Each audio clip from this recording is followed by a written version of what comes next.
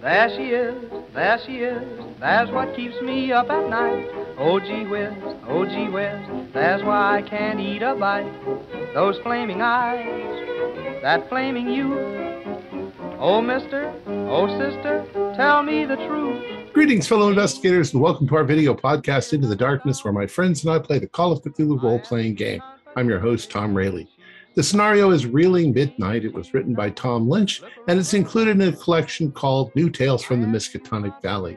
Our game master is Tyler Hudak, and this is episode 3. Our recap will be given by me as my character, Detective Benjamin Armand. So without any further delay, let's continue our journey into the darkness. Well, I was afraid this was going to be a dull case. You have expectations when rich people hire you to find their kid, and it's easy to understand why they're concerned, but I feel we've all made a terrible error in judgment. We thought the best way to gain some information was to attend one of these weekly bacchanals thrown by the Hungarian aristos.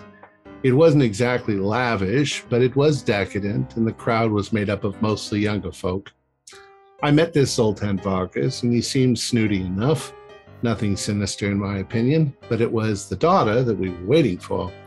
When she finally appeared, I could see what all the boys meant. Phew, what a hot tomato. I'll admit I was actually wondering why she was wasting her time with a bunch of boys, when what she needed was a real man. But she wasn't interested in us middle-aged folks. She wanted fresh meat. So while people were distracted, I secreted myself up to take a poke around the upstairs and didn't find much of anything. Zoltan had a stack of cabbage upstairs in his wardrobe, which looked like enough to tide him over for a while. I also found some long brunette hairs on his bed, which may or may not mean anything. I then checked on the maid's room. I think her name's Frida. It was plain and Spartan, like you'd expect. Down the other end of the hall, I could hear someone getting a little horizontal refreshment, if you know what I mean. So I decided to make my getaway back down the stairs. There I consulted with the others. Garland had finally located Eugene in the basement, getting high on reefer. I told the others, in my opinion, this just seemed like an ordinary shindig. Ariadne seemed like a modern girl, a little loose with her mores, as were most of the guests. She liked sleeping with the handsome young men, but from the variety of classes and backgrounds, I wouldn't have guessed that she was trying to finagle anyone's cheese. How do we handle a situation where Eugene, a grown man, is just trying to have himself a thrill with a pretty girl, and he's not in any real danger, either for himself or for his family's money? Yep, that's what I thought. Not any real danger. What a lousy moron I am. So the gong rings, the bacchanal starts, and Miss Ariadne wafts down the stairs dressed in a diaphanous white robe. She sensually flirts with all the boys and then picks Eugene, who follows her up the stairs. I could see clearly that old Zoltan was not really happy at his niece's behavior, but she's an independent woman, and his snooty European manners keep him from pressing the issue any further. So up they go. We figure we'll wait until he's had time to sow his wild oats and then take him home happy and drunk. But then a gunshot rings out. We all rush up the stairs, and I catch a glimpse of someone running down the hall. Instinctively, I go after him, and I catch him trying to escape through the window. It was Stuart Portman, drunk and belligerent and screaming for his lawyer. I call Harvey over to help me restrain the guy, and he tells me what they found inside. From what he said, Eugene was shot dead on the floor.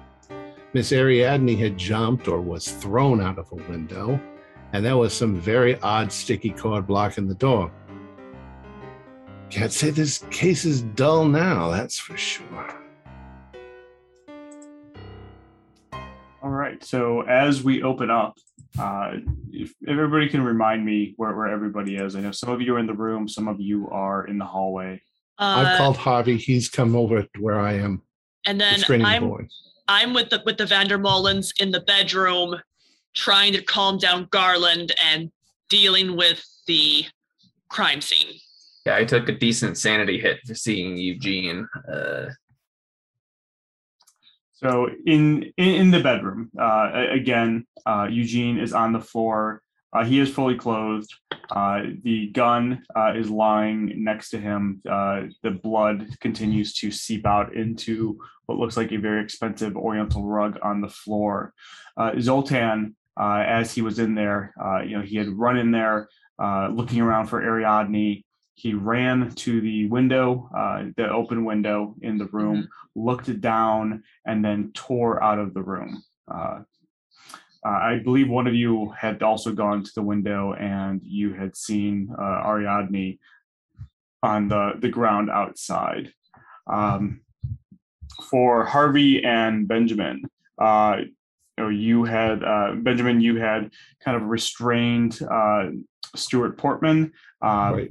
who is even as you restrain him, he's saying things like, "I don't need to justify myself to the likes of you.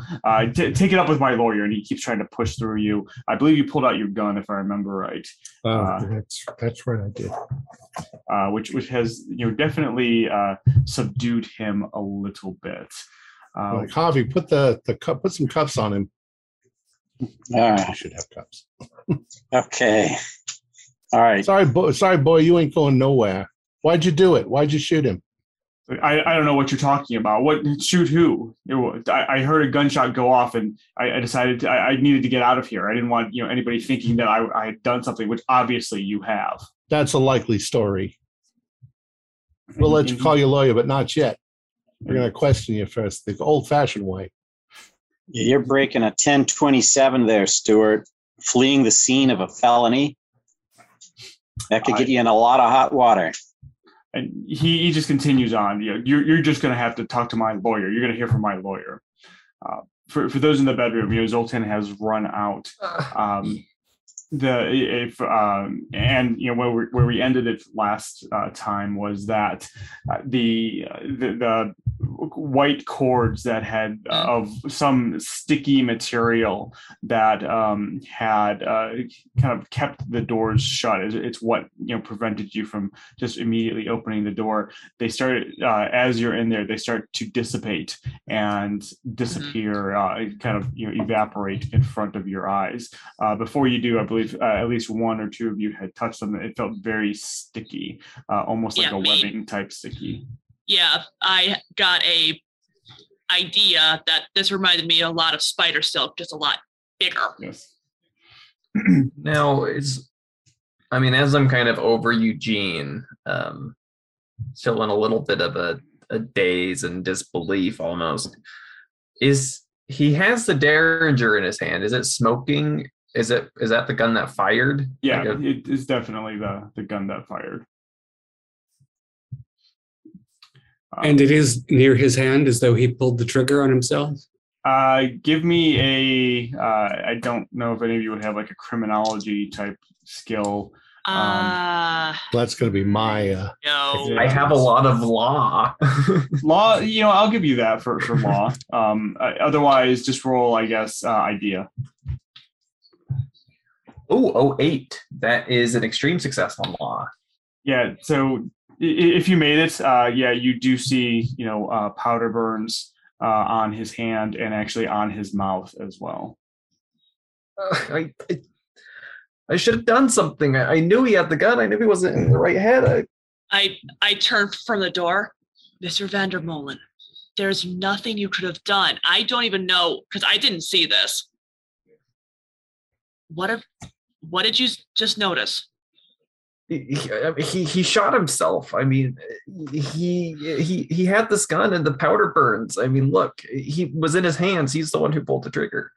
Yeah, Garland, what happened to Eugene obviously is not your fault, although it is a pity we didn't get here sooner or act more decisively, or it's a pity his parents didn't call us a week ago. Maybe we could have avoided this.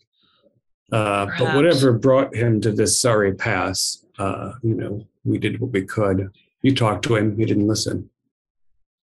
And I'm going to, unless Garland is too distressed to turn from, I'm going to look out the window. I want to see what, if people lift Ariadne or, Zoltan appears or if she stirs. Yeah, so as you look out the window, you do see Zoltan just kind of come around the corner, head over to Ariadne, and he kind of leans over to her, and you can see her starting to stir as your eyes kind of adjust to the darkness a little bit. It looks like maybe that she landed on some bushes or something that were underneath that might have broken her fall somewhat. And he kind of helps her up, and very slowly she starts to walk back / limp back towards the front of the house. Within less than a minute, Benjamin and Harvey, you're assuming you're still on the second floor, kind of in that area overlooking the front hallway or vestibule. You see Zoltan and Ariadne come in, and you can hear him kind of encouraging her to come in, and he starts leading her towards the sitting room. A crowd of people have also kind of gathered in the vestibule area, some of whom are gathering their things and leaving. So once we have the young fellow restrained, I'm going to tell Harvey to keep a hold of him. I got to go. I'm the detective. I'm going to go look at the room. Yeah. We need to call the police. We need to get somebody here. Yeah, call the police. Yep. From the window to where the shrubs where she fell, 20 feet? Roughly. You're on the second floor, so 15, 20 feet. So depending on how she fell, she could have snapped her neck, or she could be more or less okay. I wouldn't have moved her. I joined him at the window. She's up then. Yeah. Oh, the boy's killed, huh? Let's take a look. Are we sure he's dead? Can I feel for a... Oh, yeah. You definitely feel for a pulse. There's none there. And I mean, you can... I'm sure, in your police work, you've seen head wounds and suicide victims. This is what it kind of looks like to you. Now, where did he shoot himself? Yeah, in the mouth, out the back of the head. Oh, he did. Well, I'm going to collect the gun with my pen because I don't want to touch it. Pearson can always stick the gun to make it look like a suicide. Is he on his back? Yes, he'd be lying on his back. Look at the powder burns. What else could have happened? Well, we don't know what happened. That's the whole point. We keep an open mind until we find out for sure what all the evidence puts together. I look over at the bed. Is it unmade? Was she lying on the bed? The bed is made. It does not look like it has been used. So she hadn't, and there's none of her clothing on the ground. No, and you remember they had gone up maybe 5 minutes. Right. From the time they went up there to when this happened. There's no time for anything to have happened unless the boy was waiting in the room and he orchestrated this somehow. We'll have to question Ariadne and so forth, but I'm going to look completely around the room at everything. While he's doing that, I'm going to sidle over.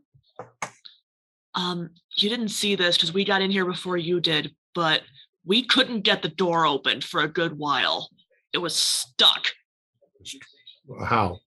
Is there a chair? No, it's a little hard to believe, but I sort of hold up my hand just to show the residue. It was the only thing I can really describe. It was like, think of the world's largest spider made a web across that door. But as you can see, I gestured at the door. I watched it dissipate myself. So is there a wet stain where it was? You look, where she's pointing. I won't make you make any rolls or anything like that.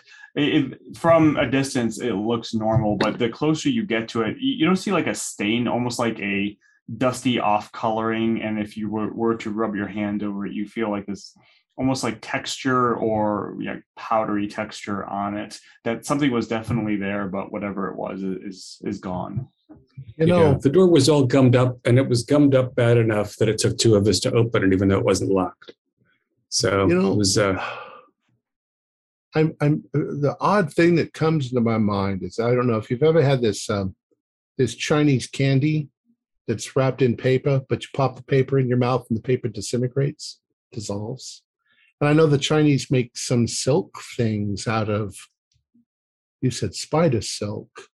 Mm-hmm. I don't know. How bizarre. I mean, the door was stuck. You're talking about like somebody shot Eugene, but Eugene is the one who shot himself. How could they gotten out of the room? We couldn't even get in. That's And The only way out was the way. I'm looking around for any other way out of the room, even the secret passageway. No, I mean, looking around the room, it's a fairly decently sized bedroom. It has one door, or one window, and one door. The window is the one that's opened. The door leads to a closet. Looking around the room itself, it's just, there are some generic paintings hanging on the wall. Probably something that you would consider like calendar art. Something like that. There are some cheap knickknacks around a couple shelves and tabletops.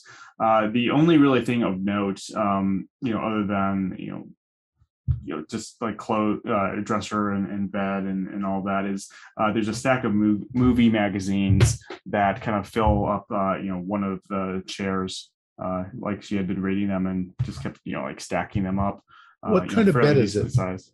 It's a bed with an area underneath. Yeah. It's like a 4-post bed. I'll get down to make sure. Really nice. So it's a 4-post. Okay. So I'm going to look down and maybe get down on my hands and knees, look under the bed and see if there's anything. You look under, other than some dust and things like that. There's nothing underneath there. Is there a bathroom in this? No, not in this room. You remember though that there was a bathroom across the hall. And I'll walk over to the window too. And is it a window or a balcony? Window. It's a window. And does it look like the window was opened, or does it look like it was already open? It was either opened or already opened. It was not broken. She fell all that way. Yeah, and you look down and you do see, it did look like Ariadne had when she was fallen or pushed or whatever happened. She hit some bushes, which seemed to at least partially break her fall. Looking as you kind of peer outside the window, you do hear the sound of sirens in the distance. Are there screens on other windows? Screens? No.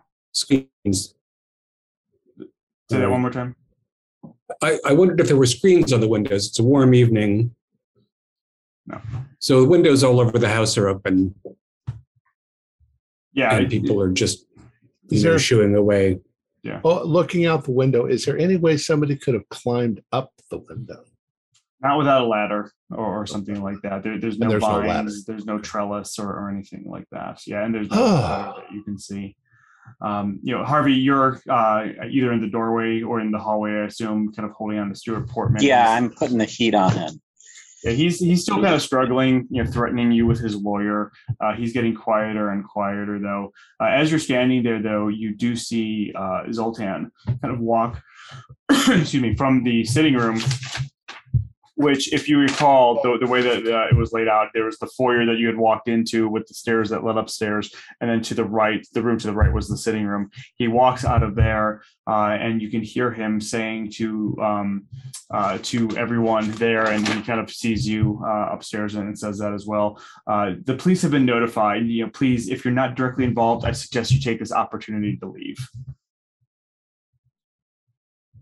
And you can also hear I personally don't think anybody should leave until the police have gotten here, because we don't know who's involved in this.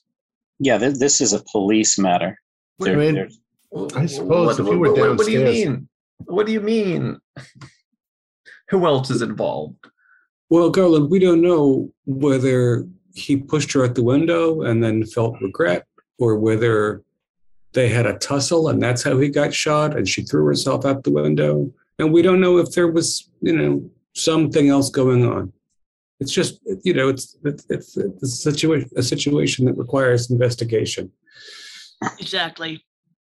And maybe, and I'm going to sort of put an arm around him and lead him out of the bedroom because he probably should not spend any more time with Eugene's corpse. It's not doing him any good. No. And I'm going to start taking him downstairs. I'd like to see if anybody was outside, because it's interesting to me whether the gunshot happened before she fell or whether the gunshot happened after she fell. So as you start walking down the stairs, a couple things you notice. So you get about halfway down the stairs. Oh, first off, Garland, are you going with him? Are you letting him lead you out of the room? Yeah. Okay. So you both start going down the stairs along with anybody else who is following you. As you kind of get halfway down, the first thing you notice is the house is almost empty now. Everybody who was here, they are gone.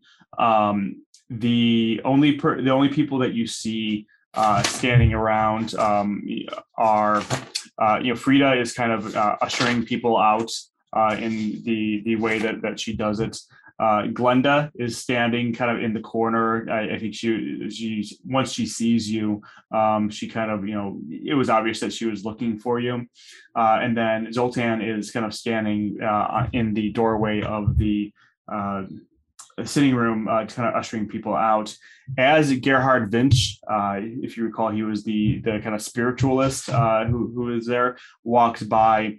Zoltan gets this really angry look on his face, and you can hear him say, "And you stay away from her. You and your magic mumbo jumbo. You don't ever come back here again." And with that, Gerhard, starts to kind of slink out of the room, out the front door. When you get down to the bottom of the stairs, immediately Glenda comes up to you and starts going, "Thaddeus, are you okay? What happened? We've heard that somebody was killed." Yes, Glenda. I'm afraid our friend, your friend and mine, Eugene, has been shot. We don't know quite what happened. Did you see Ariadne come in? Yeah, she's in the sitting room. Zoltan had Frida bring her some brandy to calm her nerves. She looked like she was hurt and she was mumbling something. I couldn't quite hear it. And with that, you can hear the sirens get louder and louder outside. She kind of starts looking around, a little unsure, what to do. Before the police come, I want to question Ariadne. So, okay. Yeah, Glenda, thank you for looking up for me. And I will give her my personal card and say, I think you should probably scoot before the police arrive. Thank you. I think that's a great idea. Please, I'll give you a call, or I'm like I said, I'm going to be down at Gleason's department store. That's where I work. Come see me. And with that, she kind of leans in, gives you a hug, kisses your cheek, and then turns around and kind of hurriedly goes out the door. Benjamin and I guess whoever else is following him. As you walk into the sitting room, you see it exactly the way that you expected it to be, except all the alcohol has disappeared out of this room, and likely out of the entire house has been kind of hidden away. Ariadne is kind of sitting in one of the chairs. She does have a glass of brandy in her hand, kind of like half drank. She's looks to little be in somewhat of a daze, just kind of looking around the room, having this like distant stare in her eyes. And as you walk into the room, Zoltan kind of puts a hand on you and says, please, the police are coming. You should probably go." Well, I'm a detective, so. And I'm sorry. I'm a detective. I need to talk to her. And unfortunately, we were here to discover the body, so we need to speak to the police as it is. Oh, okay. Well, he looks a little confused, and then he looks over at Harvey, who's got Stuart in cuffs, right? Yeah, and I'm going to now put him in a chair, politely but firmly, so he can wait there until the police come. He was fleeing the scene of a crime. He's kind of resigned himself now. He's still not happy, but he's at least compliant. Zoltan seems to say, well, all right, I guess the police will likely want to speak to all of you. And with that, he kind of, takes his hand off you. It wasn't anything, like he was pushing you or anything like that. He just, politely stopping you. But we're not going to be indiscreet about your party. I Most of them probably know you have parties. Yeah, I very much appreciate that. Did you know the young fellow? Only that he had been here at the party a number of times. Ariadne had invited him. Other than that, I believe we had talked once or twice. But other than that, no. This is a complete shock. Of course, something like this would certainly be to anyone, but especially to the other victim of the scene. I sort of glanced over because, again, I'm pretty tall. I can probably sort of glance over his shoulder. How's Ariadne looking? She's just kind of sitting in the chair. She's got this like distant stare in her eyes. She's just kind of just like staring across the room. She's like physically, she's got some scratches and likely a bruise or two on her. Her dress is ripped up a little bit from the fall, but other than that, she seems to be okay. Okay, but like, it's like physically she's here, but mentally maybe not. Yeah, you can definitely tell that mentally she's probably in shock. Okay. Well, I'm going to go over to her. Excuse me, Miss Vargas. You might have remembered me from the party. I'm Detective Benjamin Armand. I know you're quite disturbed by what happened. Can you tell me what happened after you entered the room with Mr. Eugene? I don't remember Eugene's last name. Wilcox. Wilcox. She just kind of stares at you for like 10 or 15 seconds, like she's processing what you're saying to her. And then it finally kind of, registers with her. And she looks at you and says, he just pulled out a gun and pointed it at me. He started to yell at me. And so I opened the window. I had to get out of there. And as I backed towards the window, he put the gun in his mouth and pulled the trigger, and then I fell, and that's all I remember. Do you remember what he said to you? She kind of looks down. No, I don't remember. I don't remember any lot. I don't remember a lot. It's just images in my head. I don't. Well, try and give me the information that you have. I mean, the police have been called. They'll be here. I can be a lot less intimidating than the police. And if there's a crime that's been committed here, I'm the one who will find it. I don't know. He was just saying that. I don't remember what he was yelling about. He kept. I remember him threatening to shoot me. Why would he want to shoot you? I don't know. We had gone up, and then we were starting to get intimate, and then all of a sudden he did this. I don't know why. I can't remember.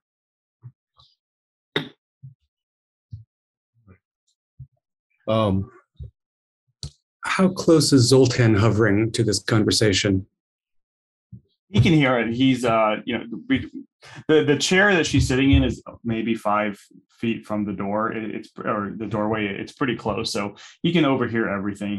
He's kind of keeping a pretty close watch over her. Do you know what the substance was that was on the door? The ropes that were holding the door closed. There wasn't anything on the door. I don't remember seeing anything.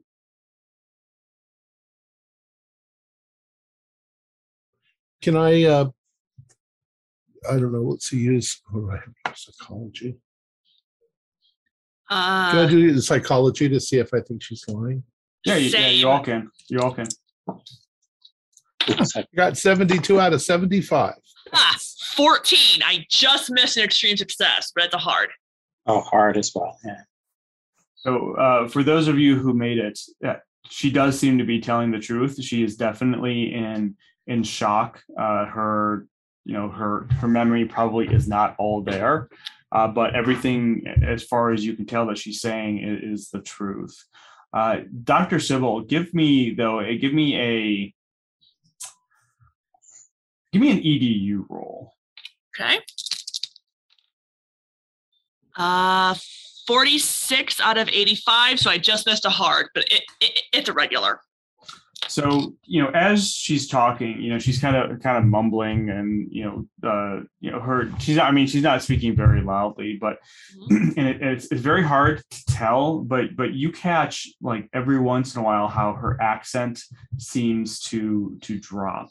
Nobody else catches this, but just because you've been to Hungary, you know the Hungarian language. It just kind of very subtly in your ears you pick it up, and it's only for brief seconds. I keep that in the back of my head, but don't say anything. As you're there, you all hear the sirens get louder as if they were out in front, and then as police sirens often do when the car stops, the sirens go silent, signaling that the police have arrived. Just before that happens, I'm going to say to Dr. Benz and Thaddeus and Garland, if you want to leave, it's up to you, but the police are going to want to question you. I probably should stay. I found the body. Yeah, I think we're material witnesses, and they're already here. Garland, you can handle it, right? Yeah. No, You're looking better. Your color's coming back. I'm sorry about your acquaintance. I can talk to them. It's a little bit of a shock, but I'll be fine. Rather. Dr. Vance. Yes. Can you? Frida was kind of acting like a doorman. Mm-hmm. If she understands any Hungarian, ask her whether the gunshot happened before or after the girl fell. I will go over. I'm not expecting much, but I'll ask her anyway. So I lean over to Frida and very quietly ask in Hungarian, did the gunshot happen before or after Lady Varga fell? She for kind of 10 seconds or so, she just gives you a blank look, and then she just smiles really widely and nods yes.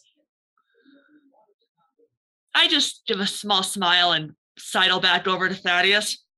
She's not, and then I sort of murmur in his ear, she's not Hungarian. She did not understand me at all. Frida sounds like a German name. With that, a uniformed officer walks in, and along with a detective.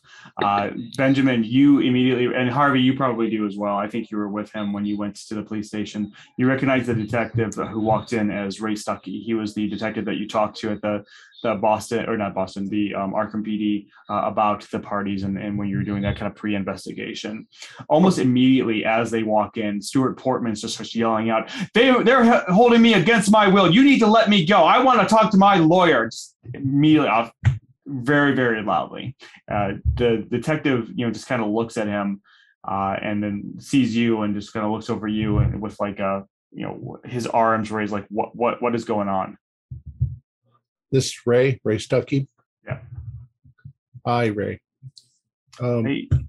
So, to put it simply, we were working a case here. We were looking for a young man. His parents were looking for him, wanting us to escort him home. And he's now upstairs dead. And now it looks like a self-inflicted gunshot wound, but I don't see any reason either from his parents or from Garland's statement that he was the kind of a fellow who would kill himself. He and this young woman here went upstairs to have a bit of a fling. It was kind of a bacchanal, those kind of modern parties. And gunshot rings out, and I catch this boy up here, the one that we got cuffed, running away from the area, trying to climb out the window. So he looks kind of confused, and the whole time Portman is still kind of yelling to the point where Stucky kind of holds up his hand to you to hold for a second, and he looks over at him and says, "Hey, pal, shut up. Let's just keep the death toll to one person tonight, all right?" And with that, Portman shuts his mouth. He looks back at you and kind of scans the room, seeing everyone, and says, "I'm confused. Is this your house?" No. This is Mr. Vargas and his daughter. Oh, okay. Oh, I got you. Throw parties. I see. And so he looks over at Zoltan, and he looks over at Ariadne. And he says, "All right, well, I'll tell you what, all of you stay here. Let me have a look around. Nobody leave." And with that, he walks upstairs. He and the officer walk upstairs. You can hear the door open. I think you said that you had shut it. And a couple minutes later, he comes back down. Says, "All right, who was here with the gentleman up here? You said his name was Eugene." Yeah, yes. Eugene Wilcox. We didn't come here with him. We came here looking for him. Was he in some type of trouble? No. His parents were worried about him, so we came to talk to him to try to get him to go back home, but he wouldn't listen. He wouldn't listen to us. And then, of course, once he and Lady Varga headed upstairs, you know the rest. All right, so I'll give the detective a card and introduce myself and my son and explain that they're students together. That we know that young Wilcox was carrying the pistol, although we didn't know that until immediately before the incident. And his parents were concerned not about his mental state, but about his relationships potentially with young women. We'll also explain to him why we're all together. Mm-hmm. We were all hired by Mr. and Mrs. Wilcox to investigate this matter. I also introduced myself. I'm Dr. Sybil Bentz. I teach Eastern European history at Miskatonic. All right. I'll tell you what. The officer here is going to take down all of your information. Let me talk to Mr. Varga for a second. And with that, he kind of turns over, walks towards Zoltan. You can hear them talking, basically, asking him to describe what happens. And from what you can hear, it's kind of, you're kind of half hearing it because the other officer is coming over and taking your names and contact information, things like that.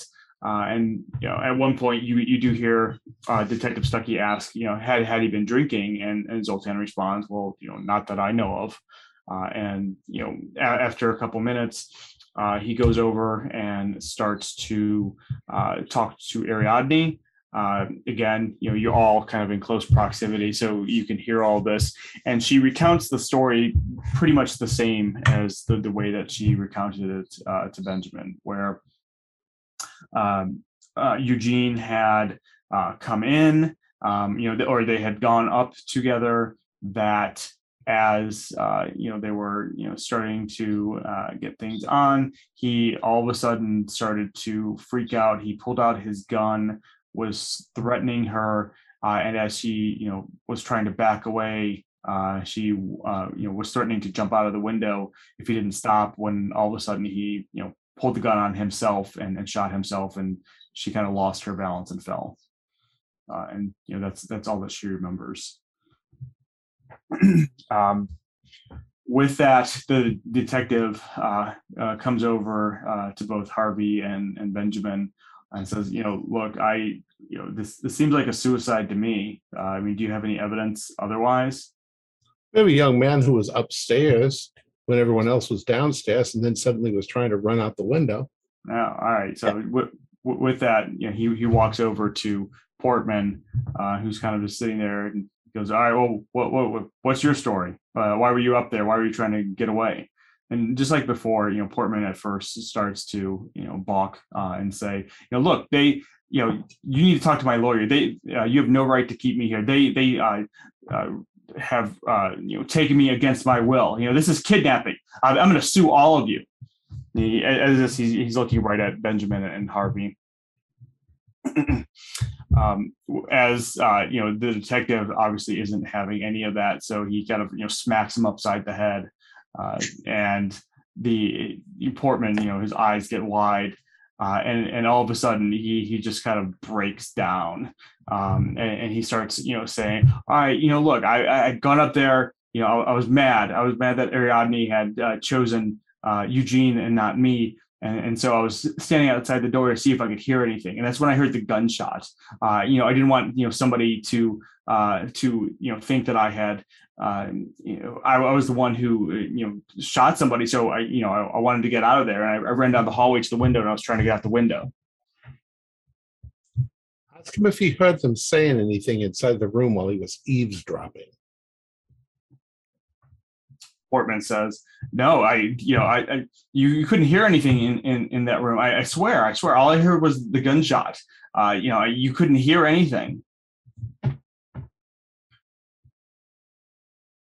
No yelling, no threats. Yeah, no conversation. That's odd. No, not that I could hear. I swear. Please let me go. I just came here for the party. I swear I didn't hear anything other than the gunshot. You didn't see anything else upstairs either? No, not until these two came up and, tackled me and, put me in these, and he holds up his hand, or I guess he probably can't because they're probably behind his back. But our two stories are not lining up with each other. If he was yelling at her, he should have heard that through the door. And either he wasn't at the door, and we didn't see him at the door. We saw him running down the hall. I don't understand why Eugene would threaten her. He was telling me that he was understand why going to Eugene- shoot anybody that disrespected her honor. It just doesn't make sense. It doesn't make sense why he would. And I remember Eugene from my classes.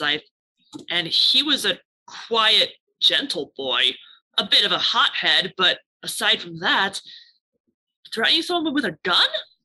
That wasn't like him. He didn't seem like a fellow who was depressed.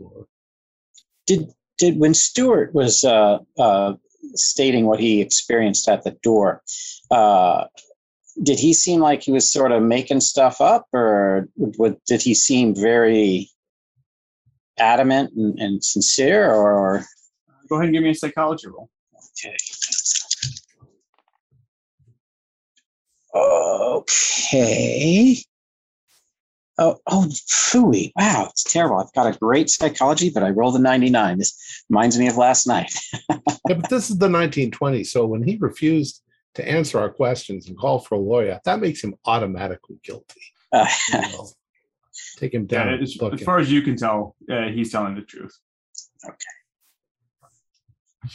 Well, we got a mystery here, one that we were right here privy to watch, and we can't solve it. Right on the, And Stucky said, look, I looked up there, with what she's saying, I'm not seeing any signs of foul play. And with that, you see two gentlemen in kind of like a white, almost like scrubs, walk in through the front door. And he's like, "Hey, up there, guys." With that, they carry like a stretcher up. Benjamin, you would know that these guys are probably from the medical examiner's office, or they're here to take the body. I'm sorry. Can I go home now? I can't look at him again. Like Stucky says, "Yeah, look, you should all go. We've got your contact information. Look, I'm not gonna lie. Everything seems to at least be looking like a suicide. So we'll do some more investigation. But with that, I think you all you should probably go. It's been a long night for you." Mr. Vandermolen, we're going to have to go inform Mr. and Mrs. Wilcox. Yeah, it's going to be. Stucky says, "Yeah," and when you say that, Stucky says, "Look, I have to make the notification tonight. So I'll do that if you want to. Whatever you guys or whenever you all want to stop over, feel free. But well, you got to understand that we were hired to take him out of here, and now he's dead. Officer, there is not, or detective rather. Is it? I understand that it's your responsibility in the broad municipal sense. Is it out of line for us as private citizens who were near witnesses to perceive that? No, look, do what you want. I'm not going to stop you from that. But as part of the official duty, I'm gonna have to do that. I'm just saying, if this had happened to you, would you want a bunch of people plus the police over there? No. It might be, I'm just saying it might be better to wait, till morning or later on. But I'm not going to stop you. Fair enough. Thank you, Mr. Varga. You don't think there's any chance that Ariadne needs to see a medical professional tonight, do you? You're sure she's not damaged in any way that isn't obvious? No, thank you. My niece just needs her rest. If I asked, if you can all, if you all could go, she's going to go to bed after this. And I promise you, if we do see any need for medical assistance, we will take her. Of course. While he's talking, I sort of give Benjamin a fairly significant eye contact and then sort of tilt my head slightly toward the door. With the front door? Well, yeah. Sort of like a let's get out of here type thing. Right. Well, let's just go. I don't think I'm going to say anything. I don't want to say thank you for a lovely evening. Such as it was. All right, so let's all convene. So you walk out into the cool night air. All of the cars that had previously been there, that had lined the street, causing you to have to park down the block, are gone. The only two cars that you can see, other than yours, kind of a block away, are is the police car and the hearse. As soon as we're far enough away from the house, I sort of get everyone sort of near me. Her accent was dropping. So they're frauds. They're frauds. What does it matter anymore? I don't know. I don't know if it may or may not actually be worth anything, but when you were talking to her, Benjamin, I was listening and I could hear her accent start to drop. But frauds are not, and we kind of suspected that they might be from the very beginning. Well, people I didn't see any real criminal activity. I had no reason to suspect them of any foul play until the gunshot. Sure. I mean, they're living above their means. They're borrowing, but they have cash in piles. And something drove poor Eugene to kill himself. And then, of course, the giant spider silk. There was something funny about the door. Completely disappeared and left no evidence, really. That could be some sort of a trick, but no. But I mean, when I was downstairs with Eugene, he said he was so upset by people who were going after Ariadne's name. Her saying that he would threaten her, it doesn't make any sense. He wouldn't have changed that much in a matter of walking up a flight of stairs, would he? He wanted to sleep with her, right? I believe so. I mean, that's the whole point. Everybody wanted to sleep with the young woman. I mean, he was obsessed. I don't know why he would. I don't know why he would do that. Could it be, sleep with me or I kill myself? But that doesn't make any sense. That anyway. Maybe Stuart is lying and was actually in the room as well. But how would he get out? How would he get out, Harvey? You didn't try to break in there. It was impossible to get in there. There would have been now, could we see the door from downstairs? Yeah, the door is on sort of landing. But we didn't see him running away from. No, we didn't see him running away from the door. No, right? but if he was right outside with his ear to the door when the gunshot happened, we weren't Yeah, and I mean, you could probably see like the top half of the door from the vantage below. So if he was like leaning down, you would not be able to see him. Right. And believe me, Benjamin, when you if you'd seen how gummed up that door was, there was no way anyone was getting through until it started to dissolve. Yeah, it took two of us to bash it down. Yeah, but that's the part of the whole thing that makes no sense whatsoever. Well, Was there a second door to the room? No, just a closet. Closet and a window. The window was probably open. Unless Stuart was in the room, then fled, then the door was blocked up. The biggest problem was I think the second the gun went off, anybody in the hall would have looked right up at that room and they would have seen him running away. Yeah. By the time we ran immediately up the stairs, and when we did, he was halfway down the hall heading for the window to climb out. Is it possible he saw something?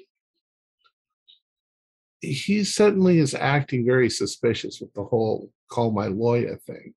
Well, we know at the very least that either he or Ariadne's lying, unless the door is so soundproof that you couldn't hear someone yelling and threatening, which I do not believe. I mean, right. Unless that material that disappeared absorbed You said it was sound. just some ropes. It was ropey. It was rope-like, but like I said, the only thing I can really compare it to is webbing from the world's largest spider. That doesn't make any sense. Where did it come from? I mean, and then it just. Well, but what we have to decide, what hour is it? Is it like 1:30? Yeah, it's after midnight. It's probably 1:30 by this point, at least. So we have to decide whether we're going to take the detective's advice and let him break the news to Wilcox's, or whether we're going to wake them up in the early morning. I feel responsible. I feel responsible, but I also feel like he's right that they might prefer to absorb the matter before being inundated with us and our questions and apologies. I don't think we have any questions. Tell him. Let him. And he has to tell her anyways. Well, them anyway. So I don't think us being there is going to affect much. But I mean, I don't know, maybe there's a little more we could do. I mean, the atmosphere of these parties, that there was some element of it that drove him to such a drastic step. I mean, there was something the last week with that man. His name, the German charlatan. Vinch? Yeah. Oh, yeah. Gerhard. Vinch. Vinch. Spirituals. The thing is that we have a mystery that has some missing pieces to it, and the fact is we know that they've had these parties every week or so, and that a lot of the guests have been there multiple times, which could mean that anybody involved could have the time to plan a murder, something like that. I find it very difficult in assessing Mr. Eugene that he would commit suicide. It makes no sense. Is he young, handsome? Money. Maybe a little obsessed with the girl, but he got the girl. Almost. So Garland, who else was in the cellar smoking with him? Abbott, I think. His name. He was with his friend. The guy I tried to get Gordon Checkley. Do you know the Checkley fellow much? I know. I mean, he's an acquaintance of mine, but it's kind of a washout. He never just. The family money is all that he needs, and he has no desire to do anything with himself. It was cowardly of him to run off before he even knew his friend was dead. Right. Keeper, did I ever have him in class? Gordon, I mean. I mean, you might have. If let's say you did, and I mean, the only reason you remember him is just he did so poorly in your class, like almost like he was trying to do bad. It was very obvious that he was just probably going to school to he was being forced to go to school probably. Okay. Yes, I had the honor of having him attend one of my classes, and well, it's very easy to see when someone doesn't really want to be there. I'll put it that way. Well, that's half the students in the country. I think there's going to be this connection between Eugene Wilcox and Stuart Portman, a rivalry, some reason why Stuart would want to kill or orchestrate the seeming murder of. Did you look at his hands? You cuffed him. Were there any powder burns on his hands? Yeah, but you could grab somebody's hand and put their gun in their own mouth and pull the trigger. No, but if he was doing that, he would have been burned too, wouldn't he? Oh, you mean Wilcox? No, I'm talking about. I mean, you mean Portman? If Portman shot him, he would have powder burns too. And why would Ariadne lie to protect somebody who murdered a man in her bedroom? And where would they have gotten the spider?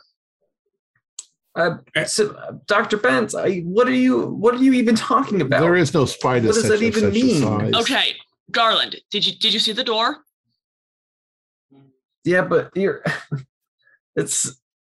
And Thaddeus, you saw it with me.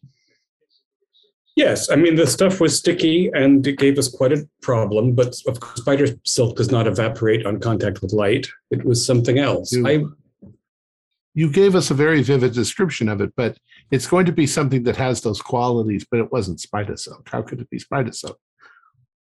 Spider that size would be the size of the house itself. Like where would it have gone if such a thing even existed? Which it's impossible. It's impossible.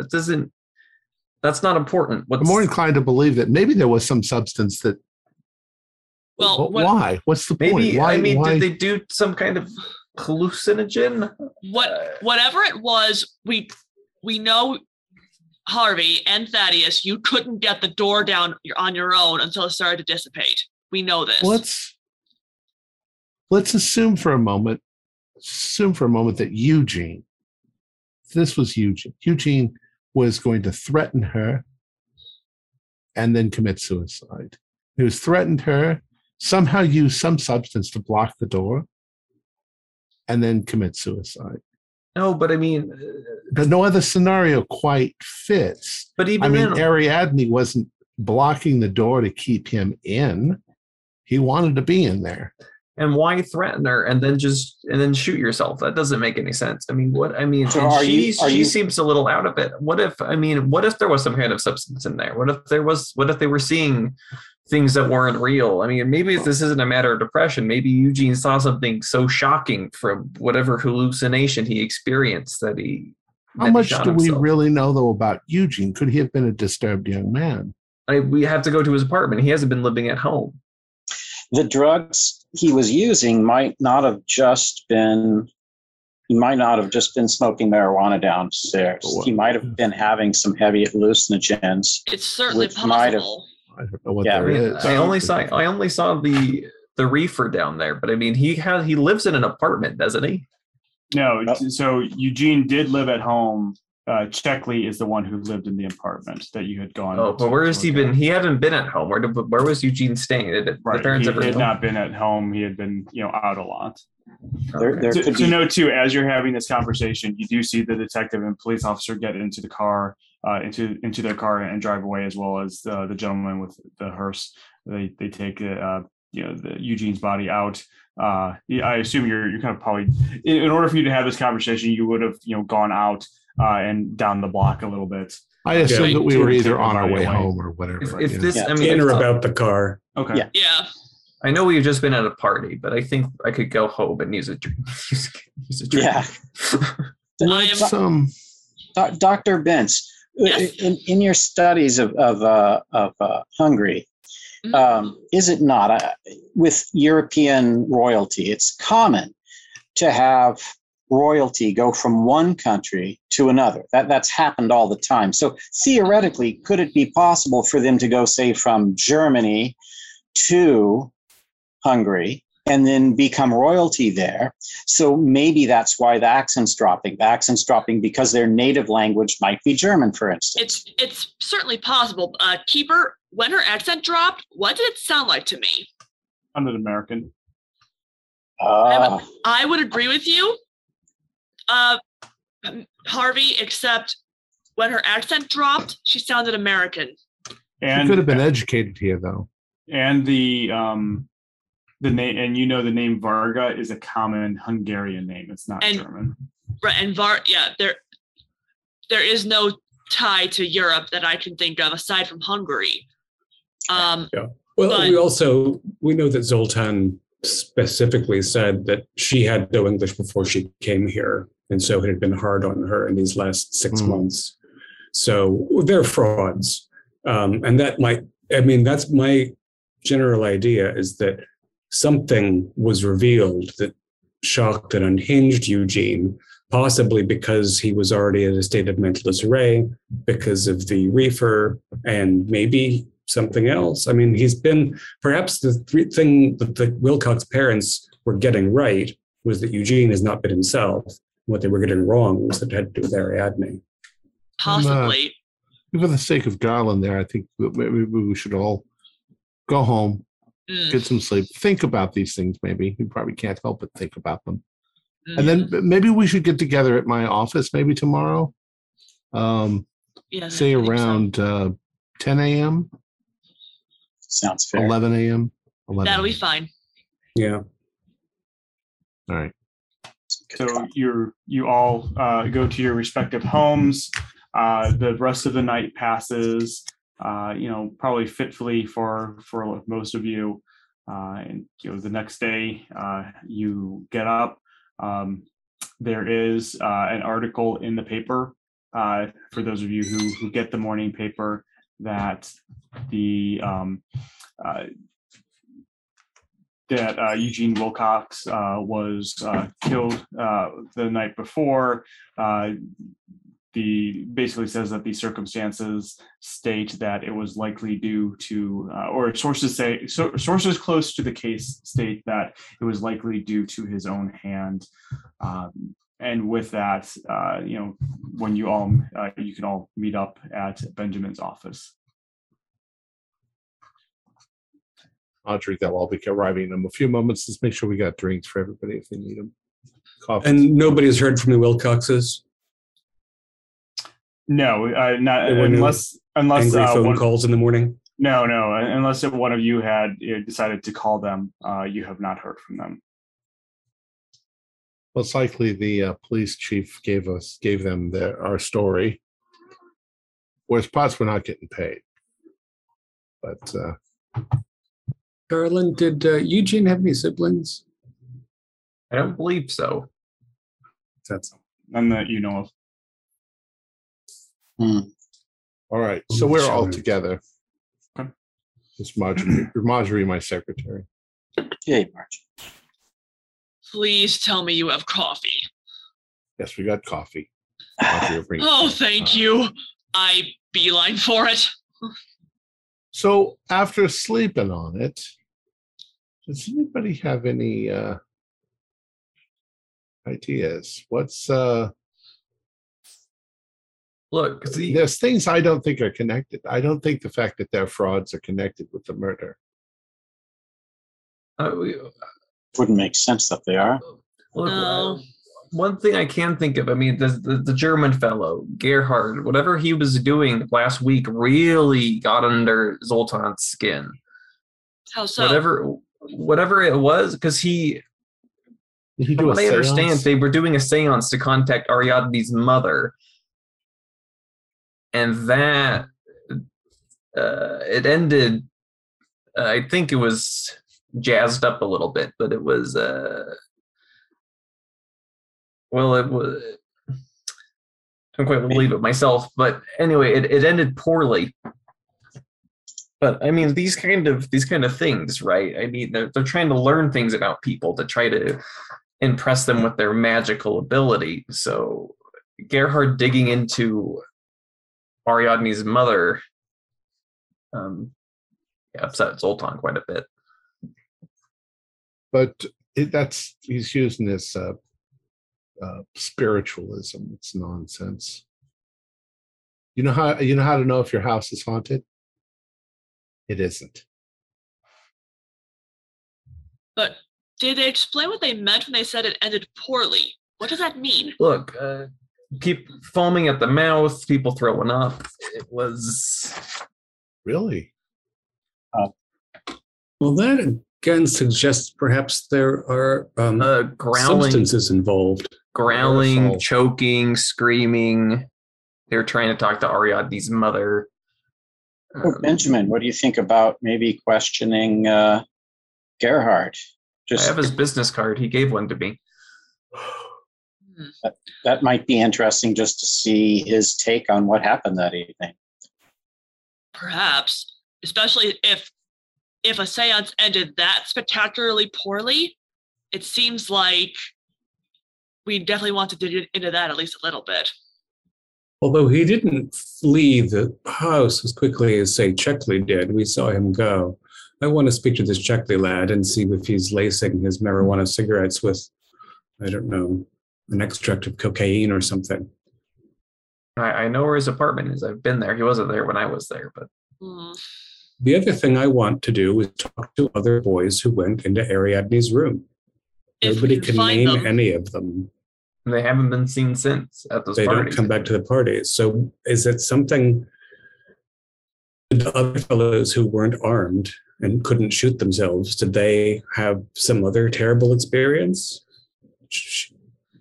It's possible. Actually, I do want to track down the professor who I spotted at the party, Morgan, in archaeology.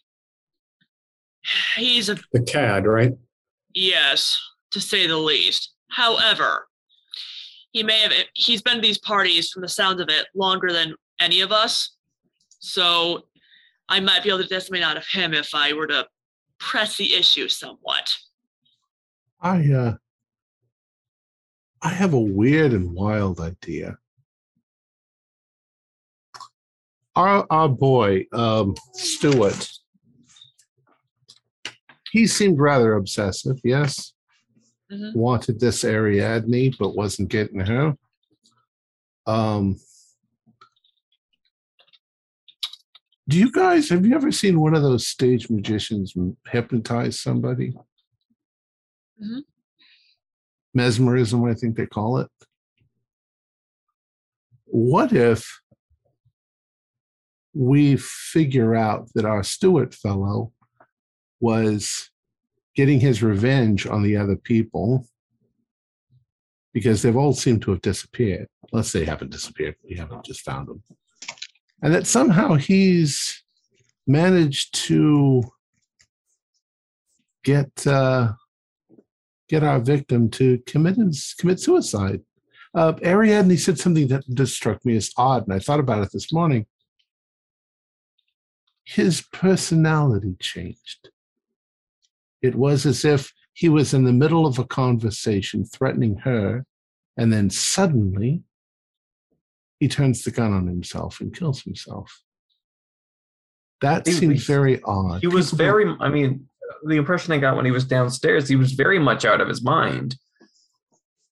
I mean, he was unprompted, was waving his gun around, saying how we'll defend her honor, but I saw his smile when she picked him.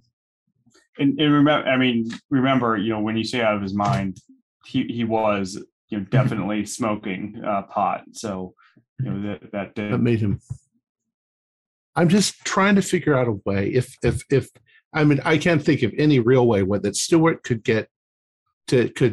perpetrate a murder the way I think that it is, in any real manner. I don't think he was in the room. We would have seen him leaving the room. So he was outside the room. I think Garland, myself, I think Eugene saw something. You think he saw something in the room?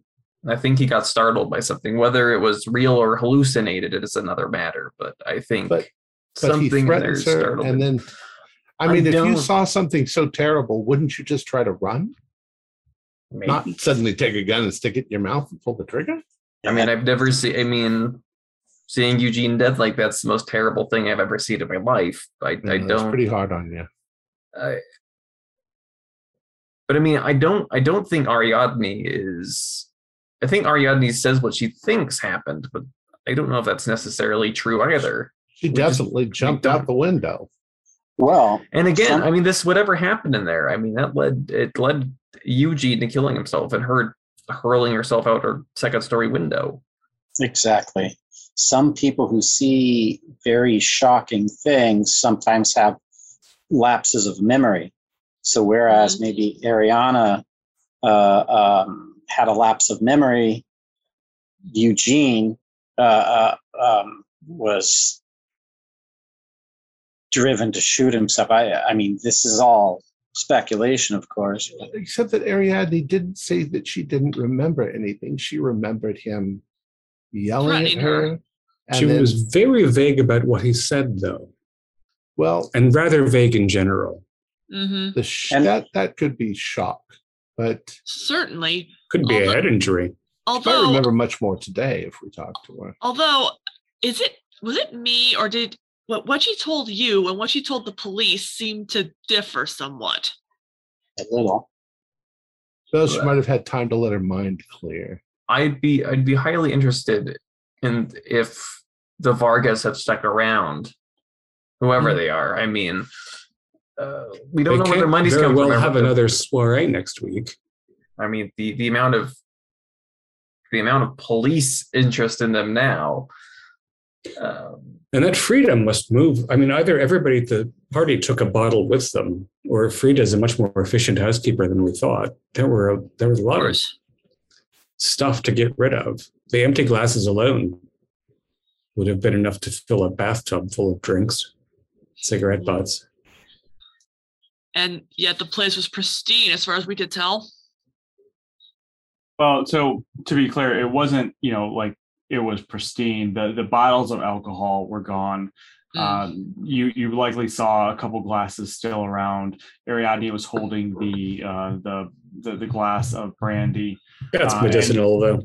And Benjamin, you know that Stuckey is not one to kind of uphold those laws. We all know where all the speakeasies are. We go there ourselves. Exactly. So the thing is that it's not illegal to have drinking at parties. It's illegal to sell and buy alcohol. So a lot of these rich people have stocked their cellars full of alcohol. That's perfectly legal. So, so by this point, it's been at least half hour, 45 minutes, getting close to 11 o'clock. Okay. Well, do we go to the Wilcoxes ourselves as a group? Do we make a phone call? I think we talk. We still have a job to do now. We have to figure this all out. And I'm sure that if the Wilcoxes are upset that we managed not to save their son, at least we can find out what the hell happened. Also, how often he carried a gun around. I want to talk to this. I want to talk to the Portman family. I have a funny feeling we're going to find pictures of Ariadne all over the kid's room. If he's now, Portman's not a kid, is he? No, he's early 20s. Another student. About the same age as you and Eugene. So I guess he is a kid. Younger or two. Mm-hmm. You're all kids to me, except Mr. Portman, except Mr. Mullen, Vander Mullen, and Harvey. Oh, Harvey's a kid at heart. He could have broken his arm. I wouldn't have minded. So I think my plan is I'm going to investigate the Portmans. More about Stewart. What are the rest of you going to do? All right, Father, I think we should go pay a visit to the Wilcoxes at least. Yeah. Our condolences. Yeah, figure out arrangements and things. Tell them I won't stop until I figure out what happened. Mm-hmm. And I don't believe that he killed himself for a real reason. I'm going to definitely want to grill Professor Morgan. And after that, try and dig up anything I can about possibly Ariadne herself, maybe about her mother, because for some reason that seance went bad when they tried to contact her mother. Oh, somebody else we should talk to. I'm thinking of last week in the seance. Last week, there was also that reporter from the Arkham Advertiser. Oh, Kelly Smith. Yeah, I've got her information. Probably has the name of whoever went up with Ariadne. She probably does. Nice thought, lad. And Harvey, who are you going with, or what are you going to do? I'll back up Benjamin because I usually work with him. All right. So let's start with the Vandermolens. You head over to the Wilcoxes. You've obviously been there before. You go up, knock on the front door. Their butler opens up for you, the door up for you, invites you in, and invites you into the sitting room, offers you, a drink as is customary. And within a couple minutes, Edwin and Grace, or not Edwin, Edwin and Grace Wilcox come in, bags under their eyes. Both are wearing not bathrobes, but probably the equivalent of like a I can't remember what it's called. Smoking jackets, or they're basically like casual down. Indoor. While that would normally be probably frowned upon in society, you can absolutely tell that they don't care. Right. Whereas I'll probably have an armband on or something that indicates. And they come in, and immediately Grace comes up to you and gives you a hug. You can tell that she's been crying all night. Her eyes are red.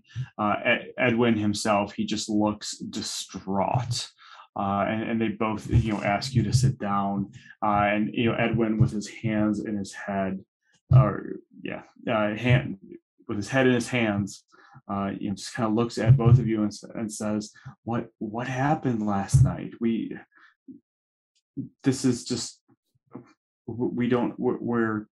at a complete loss." I went there and I didn't stop looking around the house until I found him, and I tried to convince him to come with me, but he wouldn't listen. And then he went upstairs with that Ariadne, and then a minute later there was a gunshot. It was only a few minutes between when we first found Eugene and when whatever happened. The detective thinks that there may have been somebody else involved in some way, and is determined to do whatever he can to figure out what happened. I know there were drugs involved. Did he often carry a firearm? Oh, Grace says, "Oh yes, I hated that thing. I knew it would come to something bad would come of it, but he insisted." And she kind of looks over at Edwin and kind of gives him a little bit of a dirty look for a second. You always, you said that I was overreacting, but look at what happened. And with that, she kind of breaks down a little bit. And in turn, he says, I got it for him as a present on his 18th birthday, and he carried it with him. It was a sign of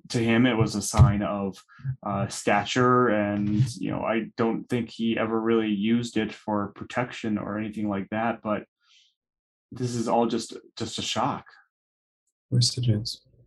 It goes without saying that we're terribly sorry that we could not prove ourselves to be more effective in preventing this tragedy, and you have our every condolence.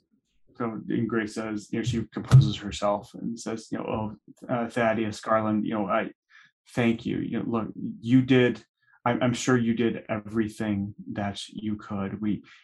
Please believe that we do not hold this against you or over you or anything like that.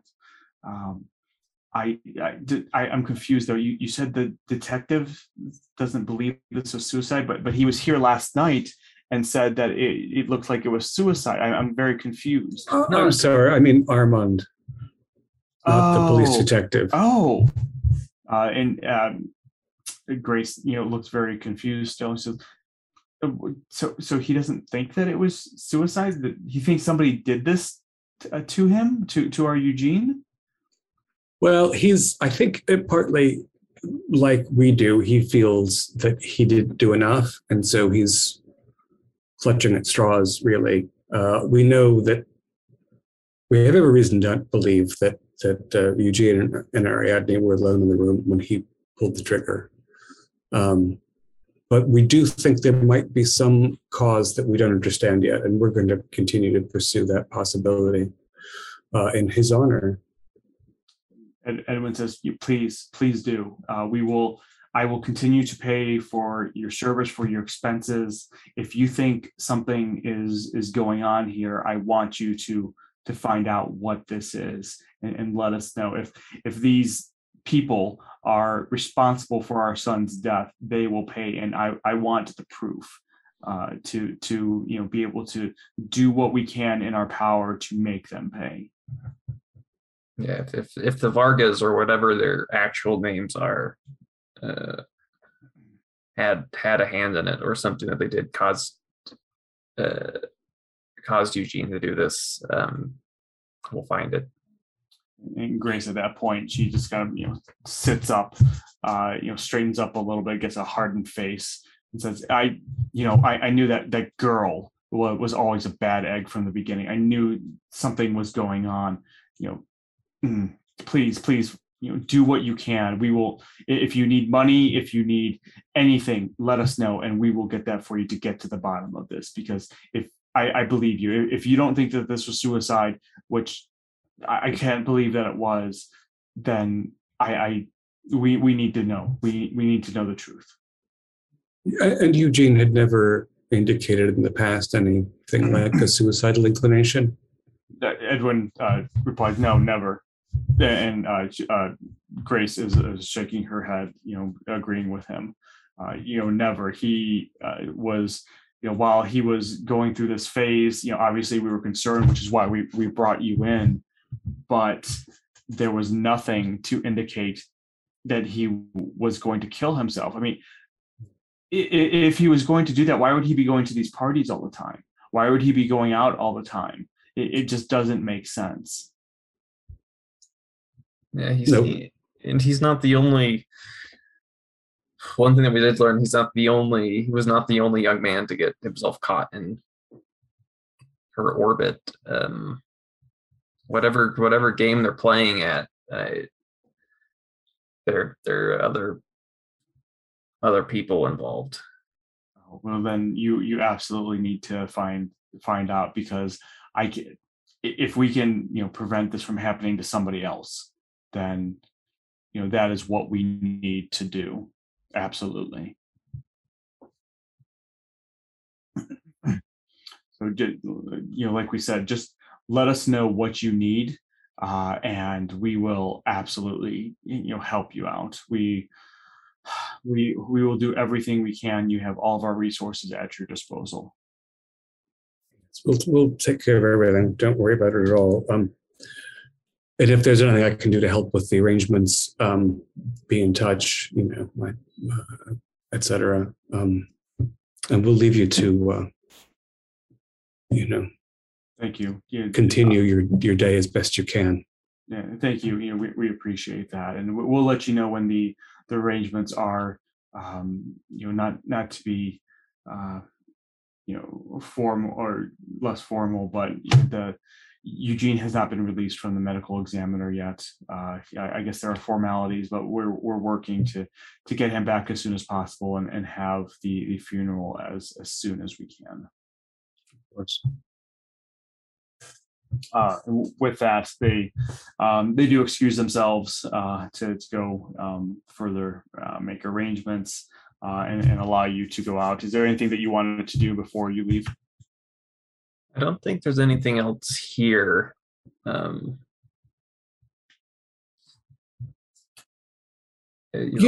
guess the butler's going to come and see us out, so we might as well ask Garland.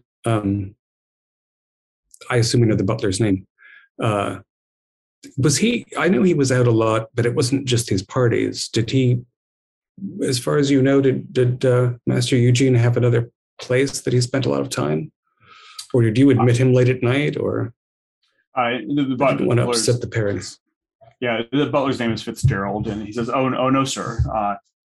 Yes, Master Eugene was going out a lot, not to speak ill of the dead, but he was going to the Vargas parties, and outside of that, I know he was going to see Mr. Checkley a lot. No. Outside of that, I don't know where else he might have gone." Would it be too impolite to ask if we could just take a look at his room real quick to see if he had kept a calendar or something of places he'd gone? The butler kind of if it's okay, I'll go and check to make sure that that's okay. And he goes and comes back about a minute later, and he says, "Oh, please, of course." And then he takes you upstairs. It's fairly decently sized house. On the upstairs, all of it is a hallway. The doors are closed, which you presume lead to the other bedrooms. He leads you to one room, opens the door. It's very obviously Eugene's room. It's kind of not in disarray, but it's it's got some clothes hanging thrown over chairs. There's a desk there, a writing desk, the bed, a closet, a nightstand. Everything is fairly neat because they do the family does have help and servants to clean up, but kind of what you would expect to see, at least just by looking in. Yeah. So let's see if there's a day book, or a diary, or both. So yeah, you start looking through the desk, and you don't find anything like a diary. Most of the drawers are just kind of full of just random paperwork, old school random stuff. Yeah, exactly. Some stuff from school. You do find a day book within there. Not really much written in it. You can kind of tell that going back about maybe a year or so in the day book, he's got a pretty regular schedule about school, with classes listed out when they are, when assignments are due, and things like that. And then about 5 months prior, those seem to slow down, where they're not kept as diligently. And then about 3 months ago, it's basically, there's really no entries until about a month and a half, 2 months prior, where every Friday is the Varga party that's listed. But other than that, and you do find one of the invitations to the Vargas party that you had already seen. But other than that, there's no other appointments listed in there. And no meaningful correspondence shows up? Little bundle of envelopes? Not that you find. No stash. Sorry, say that again. No stash of reefer or anything like that. No, not that you find. Looking around, and even more importantly, you don't find anything to indicate like a suicide note or anything like that either. There might be some written letters there, but really of no significance. Maybe one or two to like a pen pal. but nothing that, as you read through them, they're just kind of, idle chatter, nothing very significant at all. You do find, I will say, you do find in one of the drawers a full box of ammo for his gun. So.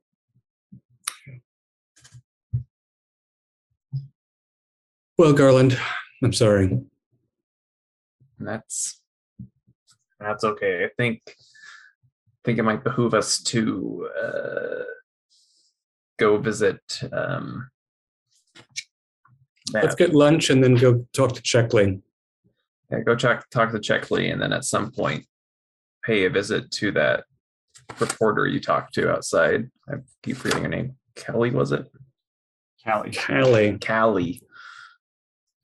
All right, so we'll jump over to, let's see here. Let's jump over to Dr. Benz. You were initially going to go to talk to Professor Montgomery, correct? Was it Montgomery or Morgan? Morgan. I'm sorry, Morgan. Yes, you're right. So he is in the archaeology department at Miskatonic University. Are you just going to go to his office? What do you? It's a Saturday, so not a lot. He probably wouldn't be at his office unless he's doing some major research, which he very well could be. Academics are like that. I probably would at least looked up his office hours to see when he's going to be in. You do show that he is not on. At least his office hours state that he is not on the weekends. All right. At that point, well, he's probably at home, most likely. Mm-hmm. So I suppose at the moment it's not super important that I talk to him, but I can at least look into the Vargas, and then if I have time, drop in on him to see what else I can learn. Because at the moment, I'm gonna have to look up where he lives anyway. Mm-hmm. So I'll first look up what I can about Ariadne's mother, and then look him up at the same time. Okay. Where are you going to look that up? How would you? Well, first of all, I would probably be trying to look in any of the local papers to see if any names, if anything was listed about Ariadne, like if she had mentioned, just general things about daughter of blah blah blah, came to Hungary at this age type thing. All right. Go ahead and give me a library use roll. 75 out of 80. Okay. So after about an hour of searching, you do find the previous article that you found about the party the week before with what is it, the gadabout about town, I think is the gadabout, keeping up with social Arkham social scene. You do find the one that from the previous week. Going back farther, about a month prior, you do find a I guess it would. Month would be forward. So maybe a month and a half prior, you do find another article in the social pages talking about Ariadne and Zoltan. About their. It doesn't really mention their parties. It's more an article about them. And it's a very small article. It's not, very, very large at all. Just that, talking about how they are Hungarian nobles who have decided to come to Arkham after they escaped the oppression of Hungary after the Great War.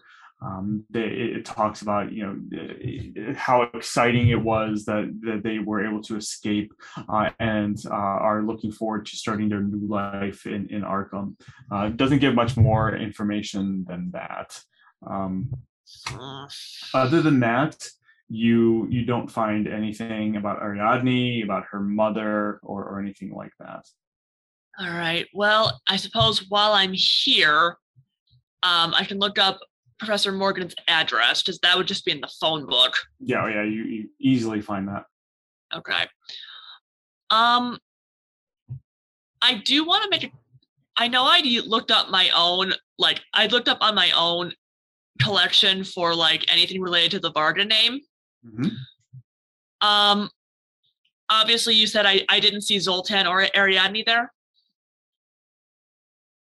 When I was looking up the Varga name as, like, who is this family? Oh, yeah. No. Family trees, maybe? Right. Yeah, you did not find anything like that. You did find that Varga is it's a fairly common Hungarian name. But, other than that, you did not find any like lineages or family history or noble lineages kind of related to them specifically, or even Right. really the Varga name. Right, because if I remember, what I had found was it was like if they're related to nobility at all, it's like second cousin, twice removed, Right, way exactly. far back. Exactly. So, all right, so maybe I'll have to put that on the back burner for a bit. But I am going to go speak to Morgan. I hope he's home. He should be. Okay. So you go over to, his house is not it's fairly near, first off, it's fairly near the campus. It is not, it's what you would expect for a professor to have. It's not overly expensive or anything like that. You kind of, walk up to the door. By the time you get there, we'll say it's early afternoon. After spending your time, doing the research, are you just going to go up and knock on the door? Well, I mean, at this point, it's not like I could have dropped a card off to say I'd like to, call on you. So at this point, it would be a knock on the door. All right, so you go up and knock on the door. After a little bit, you hear a voice on the other side, and the door opens, and it's Professor Morgan. And he sees you, and he looks a little shocked to see you. And he goes, "Oh, Professor Bent, or Dr. Bent, I didn't expect you to see you here. Can I help you with something? Is everything okay?" Everything's fine for me anyway, Professor, and I'm sorry to drop in on you so suddenly, but I'm sure, I don't know if you saw me at the party last night, but I certainly saw you. Oh, yes, I did actually. I meant to come over and say hello. I, apologize for not doing so. And with that, he says, "Oh, please come in," and he invites you into his house. As we're sitting down, and I'm guessing like their parlor, I'm like, "You see, Professor, I've been hired by the parents of the unfortunate Eugene Wilcox, initially to bring him home, and, well, now to figure out what exactly has been happening." Oh, yes. How unfortunate. I did hear about that. It must have occurred after I had left. I don't know anything about what happened, if that's why you're here. Of course not. When did you say you left again? Oh, I left probably around 11 o'clock or so. Right. That's all right then, because he would have died after midnight, which you were gone by then. But I actually had I did have some questions about previous parties, since I know you'd probably been there more often than we were, obviously.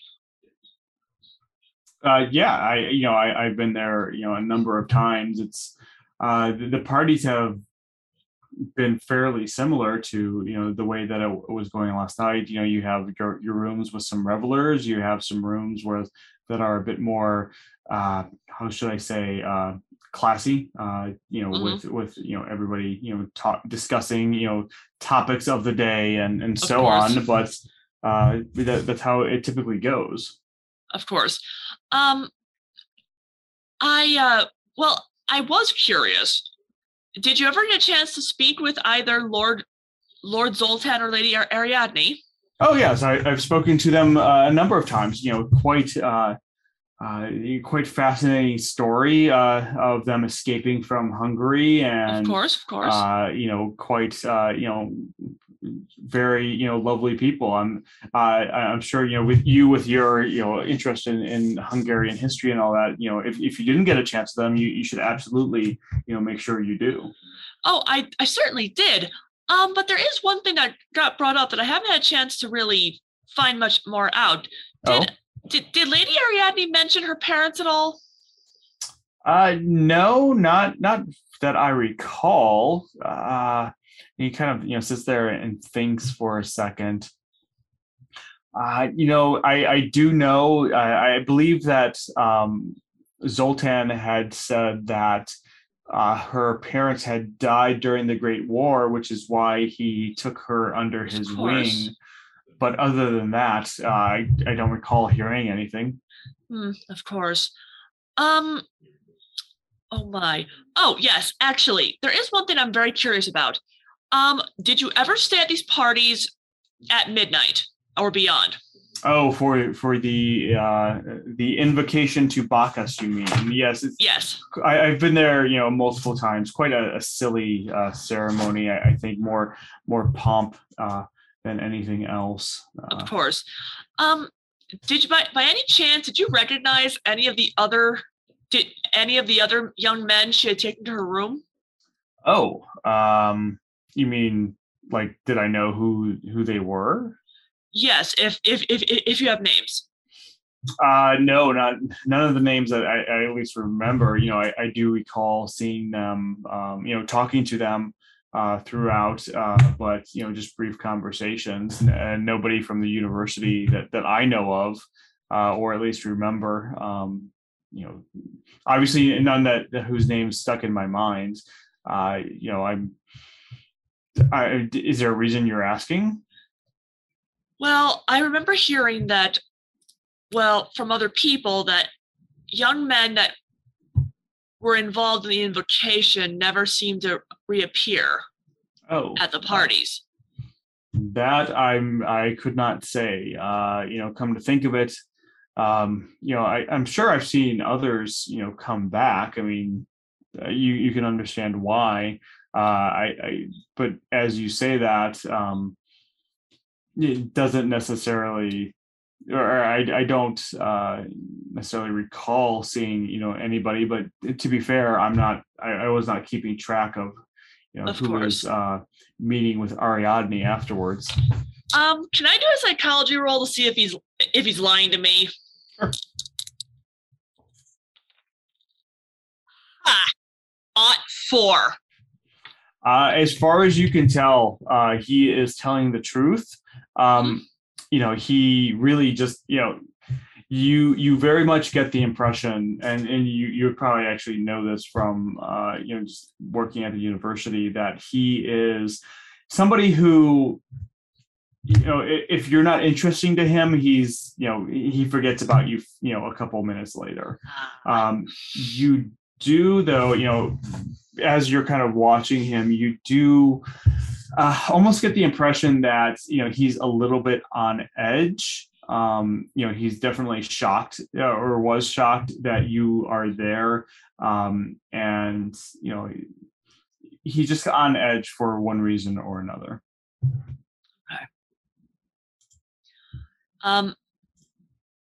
Okay. Professor, please understand, I'm not suspecting you of anything. I have no reason to. If there's anything else that you think might be relevant, I'm certainly willing to hear it. No, to be fair, I don't think that I can't think of anything. I mean, I can tell you that with all of the potential scandal that could come from this, I won't be there at any other parties, should they have them. But other than that, I really can't think of anything. Keeper, did I see him get his drink thrown in his face? You would have, if you didn't, you would have at least seen the aftermath and him walking out, and I believe that the others would have told you, so you would have definitely known about it. Okay. All right, so just to clarify, it had nothing to do why you possibly left the party wearing a drink? Oh, well, no, of course not. And with that, he starts getting fidgety and flustered. But that was just that was just a misunderstanding. The former student of mine was just upset that she had failed out of my class. That's really all that was. You know how students can get.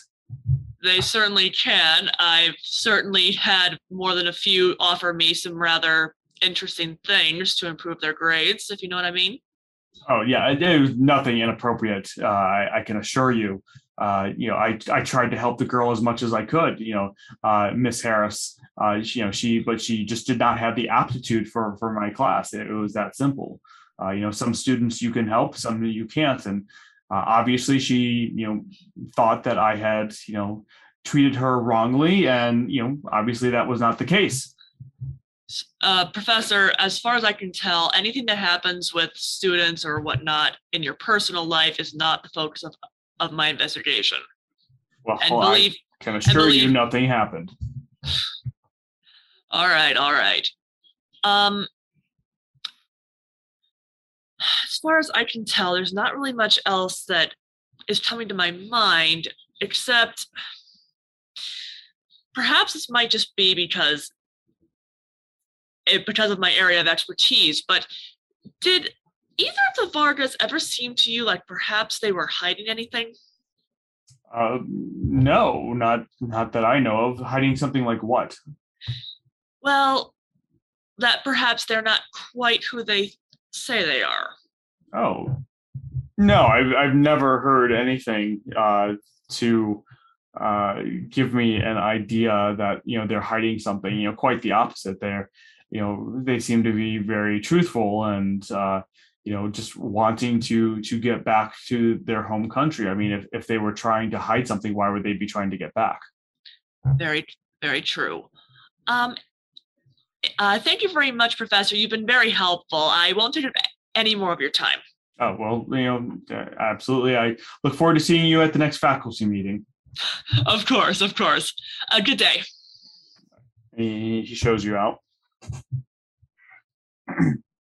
And as I leave, as the door shuts behind me, I sort of look behind and just then go, what an asshole. And I get back in my car, sigh, and drive back. All right. So we'll jump over to Benjamin and Harvey. Remind me again where you were going. We were heading towards the Portman's house. I suspect that Stuart Portman might be far more involved. Now, we might not even gain entry because his parents, but I'm going to try to intimidate them. Harvey, there's some really interesting questions that we need to find out. Where, I just had the questions in my head. What? Go ahead. Where has some of the other previous people gone? Maybe Stuart knew of who else. He sure seemed to know Eugene was going in there. I'm wondering if he knew who else went in there. We could start getting names. What's Ariadne doing in between parties? Yeah. She's obviously, is she sequestered at home? How are these boys meeting her? They all had invitations. How is she inviting them? And is Stuart pursuing her elsewhere? Right. I want to see if he's got a closet full of photographs pinned to his wall upstairs in his house. Yeah, that might be better questioning for the second half, because that might put us back to the wall. For the first half, he might be more apt to talk about people who have gone in with her before, so we could find out what happened to them. I don't know if he's still locked up or not, but if he is locked up, I still want to talk to his parents. They'd know whether he was acting obsessive about a girl. I doubt he was locked up for long, because there's nothing concrete on him, and it sounds like the detective was ready to call this a suicide. Except that he was the only one there. I wouldn't. Oh, I agree with you, Ben. Believe me, I agree with you. Something seemed fishy there. Gunshot happened and he was bolting out the window. That's not traditionally, when people hear a gunshot, you may duck for cover, look around to see what's going on. He was running immediately out a window. That screams guilt all over the place. I'm hoping the other detective will grill him for at least 24 hours, but yeah, we'll find out. He might have powerful lawyers. These are rich folks. Not all of them rich, though. You notice that some of the kids weren't particularly rich. They're all good looking. Yeah. They were all good looking, right? Yeah. And she likes a good looking man, but that's why I suddenly started thinking maybe she ain't going after their money, because what if Ariadne is not Zoltan's niece? I told you I found hair up in his bed. Oh, yeah. All right. But I mean, that hair describes like about a quarter of the population there. Well, I don't think that he had a quarter of a population in his bed, but I mean, quite honestly, a young girl. Is she teenage? How old is she? No, she's in her 20s. Yeah, 23. 5 years here, left when she was 18. There's no reason to believe that she doesn't flop on his bed while she's talking to him, while he's sitting at his desk and just got some of her hair on his bed. Yeah, I don't know. But, I didn't get a good look in her room until the murder. Yeah, I didn't even really get a good look. I was in to get the door down, saw that that Eugene was shot in the head, and then you called for me. So it was a very brief moment I was in there. Dr. Benz, she's suspicious of the maid. The maid doesn't seem to actually speak Hungarian, but I didn't think that Frida was actually a Hungarian-sounding name. It sounds German to me. Could be, but also, like again, it's very common for families to move about Europe. They could have easily had a German heritage and then through marriage became royalty within Hungary. Well, not a royalty. I don't think that's the way that works. Well, I think to be nobility, married into a family. You have to actually have land. Yeah, but I think nobility goes through the male line. So I don't think he could marry into it. She could marry it. I don't know. I don't know how that stuff works, but it seems a little fishy. And Hungary's royalty is now, or nobility is all anyway. Yeah. So let's see what the parents have to say if they're willing to talk. So when sorry, go on. Ben, I just start light on them first. Don't go heavy until if needed. Right. I'll try. I'll only intimidate them if I have to. I'll just tell them, look, talking to me is going to be way easier than talking to the police. Yeah.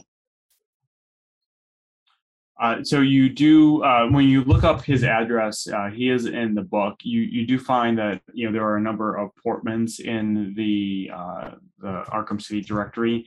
You do find one for Stewart. There are a number of others that could be his parents, but you at least find Stewart's. How did you want to do that then? His address is on West Pickman Street, a nicer part of Arkham. On Pickman Street. Okay. Yes. Down from the studio. I maybe beforehand we would have called from my office to see if we were talking to the parents of Mr. Stewart Portman. His number, or just, so we'll say that there's 6 other Portmans in the phone book. Well, I would call them all. Okay. Until I ascertained where Mr. Stewart was staying. It wasn't staying at home. And would they mind if we came over and spoke to them? So after the 4th call, you finally get the Portmans on the phone that are his parents. Their names are Larry and Mary. They, their address is, a nicer part of Arkham. The father is on the phone. What are you going to say to him?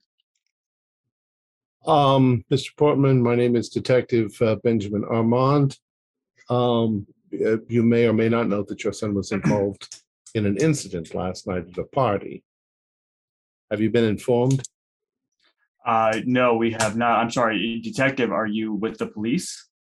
I am a private investigator, but I was okay. present at the incident.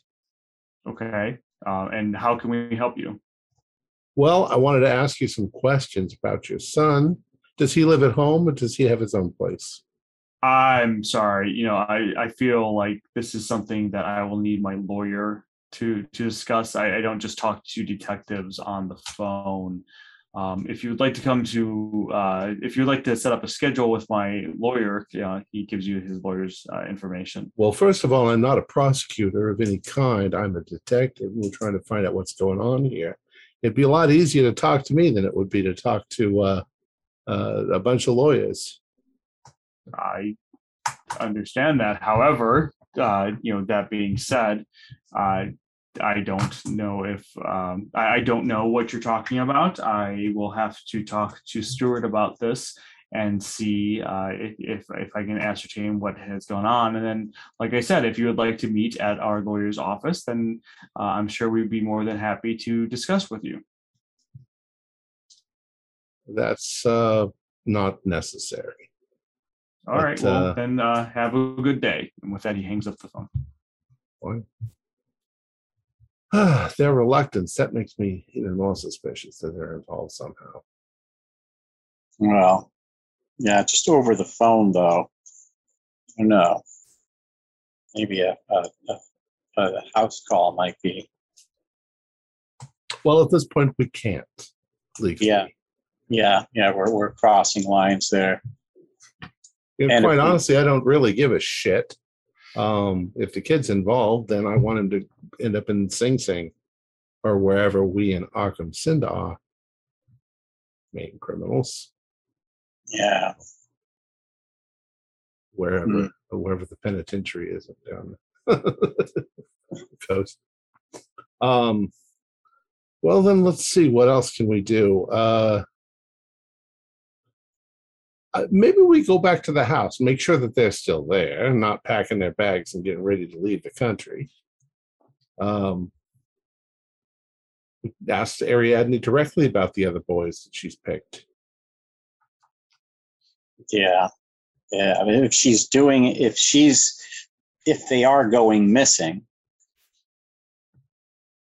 then she's either part of that or Stuart is. Yeah. Or she could at least, if she's not part of us, she'd give us names.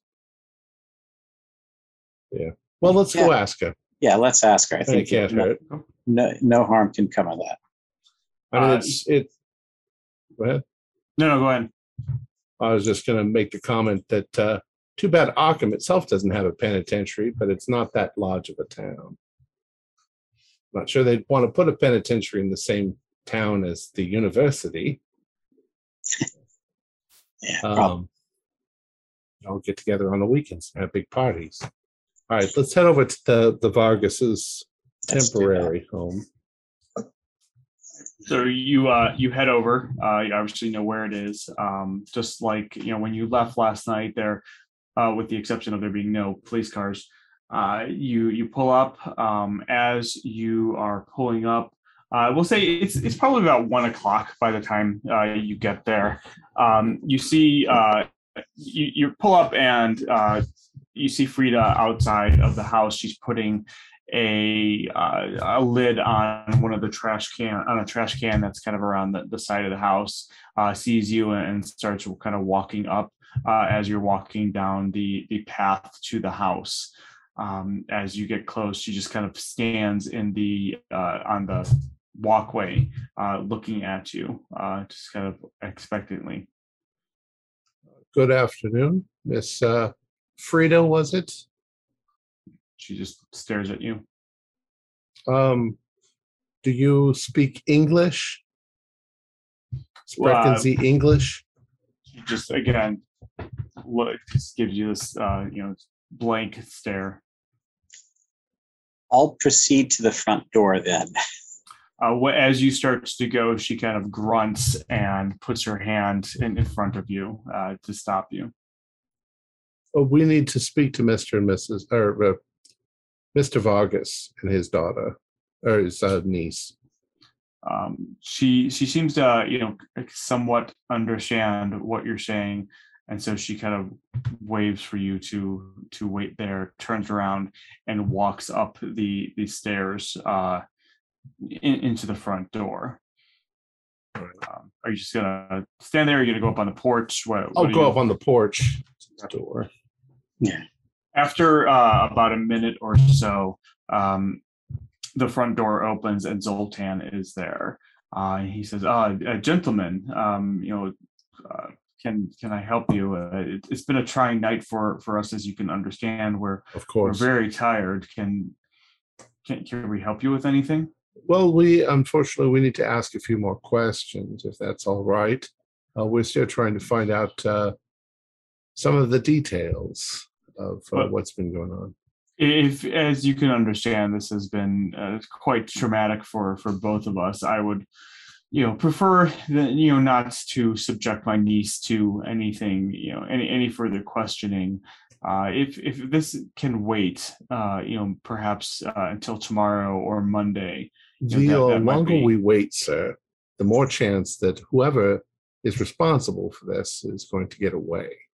So I realize that I won't be more than a few minutes. Responsible? The boy killed himself, sir. We're talking about the entire situation. The entire situation? I don't understand what you mean. We just need to close up all of the loose ends, sir.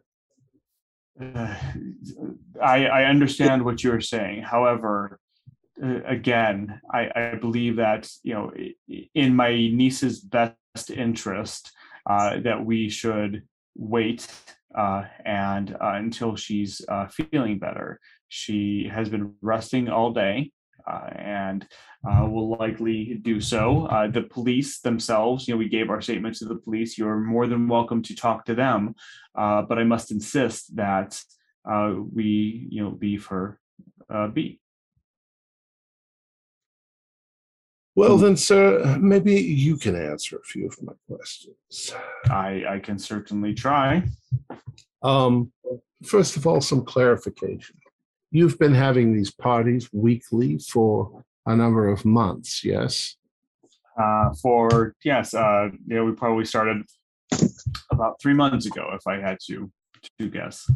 All right. And you don't particularly approve of what goes on at these parties? I don't think that I would say that. I don't necessarily approve of what Ariadne has, does. But we are in America. This is a free country, as you say, and as a modern woman, I can only hold her back so much. I'm trying to let her. I'm trying to give her the freedom. To do what she wants within reason. Well, in these modern times, it's not so unusual that a young woman would like to experiment a bit with different young men. Does she always choose a different young man every week? I'm not sure. You're here, aren't you? Implying. I'm asking you if you're here and you've seen her choose a different young man every week. I have. I'm not implying anything. I have been here, but I don't think that what you're getting at, sir, is really any of your business. I'm not getting at anything. I'm asking you a very simple question. Well, again, I don't think that I can rightfully answer that with respect to my niece. The more difficult you make this, I'm the one who's being very gentle here. The police wouldn't be so gentle. The fact of the matter is, there have been a number of missing people that have come to this party. Well, I didn't say that because we don't know that they're missing. We don't even know who they were. But I don't say that out loud. So now you've said it. Well, and he says, well, if you think that they're missing, then please, by all means, go to the police. But I'm sorry, gentlemen. I don't believe that I can help you in this inquiry. That the police have come, they've investigated, they have, determined that the terrible event last night was, by the young man's own doing, and because of that, the matter is closed. And setting that incident aside, then. The police perhaps don't know about all of the other young men. So you can answer my question, or I can go to them. And, sir, I suggest that you go to them. And with that, he steps back and starts to close the door. This could benefit you greatly, Zoltan. What we're trying to do is help move this from an investigation that would look deeply into you to try to help you out. There could be a lot of benefit from this to you. I appreciate that. However, like I said, with my niece's best interests in mind, I think we are done speaking here. Good day, gentlemen. I bid you a good day.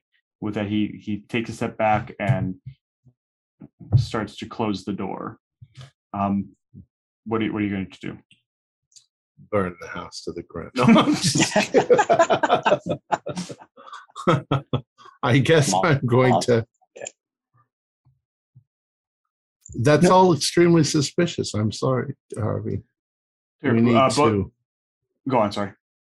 Well, I think they've left us no choice. We can go to the police and tell them there's missing people. But we need to find out who the missing people are. We don't know. Exactly. We have to get in contact with, say, Stuart. He would know. Maybe Dr. Benz went to find out information along the similar lines with one of the professors. You can go to the police and find out if there are other missing boys. Yeah. So the guests that we noticed there that we could identify, were they mostly local guests, or were some of these people like out of state, just through mingling and hearing? As far as you could tell, they were all local to Arkham. Okay, so missing people, would we be able to track that down then? We should. There should be reports. Their families would say missing people. I think it's time to go that route. Both of you give me listen rolls. Oh, nice. 06. That's a super duper one. See what my listen actually. That's extreme. No, I didn't hear anything. So yeah, Benjamin, you don't hear anything. You're obviously, I think, a little fuming over the way that went. Harvey, however, you have a little bit clearer head as you are both having this conversation and stepping off of the porch. You hear from within the house, Ariadne, her voice kind of yell out to her uncle, "Who was that?" And her uncle, mumbles something back. You can't quite make it out other than, something about, people from last night. And you hear her response very clearly. "Oh, did you invite them to the party this Friday?" And with that, we will close out. What the hell? Our players included David Gassaway, Stuart Lively, Jen Obertaz, Morgan Llewellyn, and myself with Tyler Hudak as the Keeper of the Secrets. We have a Discord server where you can chat with our other members. You can set up private games, and you can learn the finer arts of gameplay and game mastering. We provide audio-only versions of our shows free for you to download from Podbean or iTunes. If you'd like to help support our show, please visit our Patreon account. Just $1 or $2 a month helps us a lot.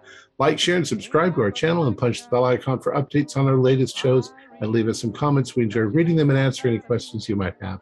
This is Tom Rayleigh, together with all the members of our gaming club, inviting you to journey with us once again into the darkness for another adventure into the universe of H.P. Lovecraft and the Call of Cthulhu role-playing game. Until next time, good luck and good gaming.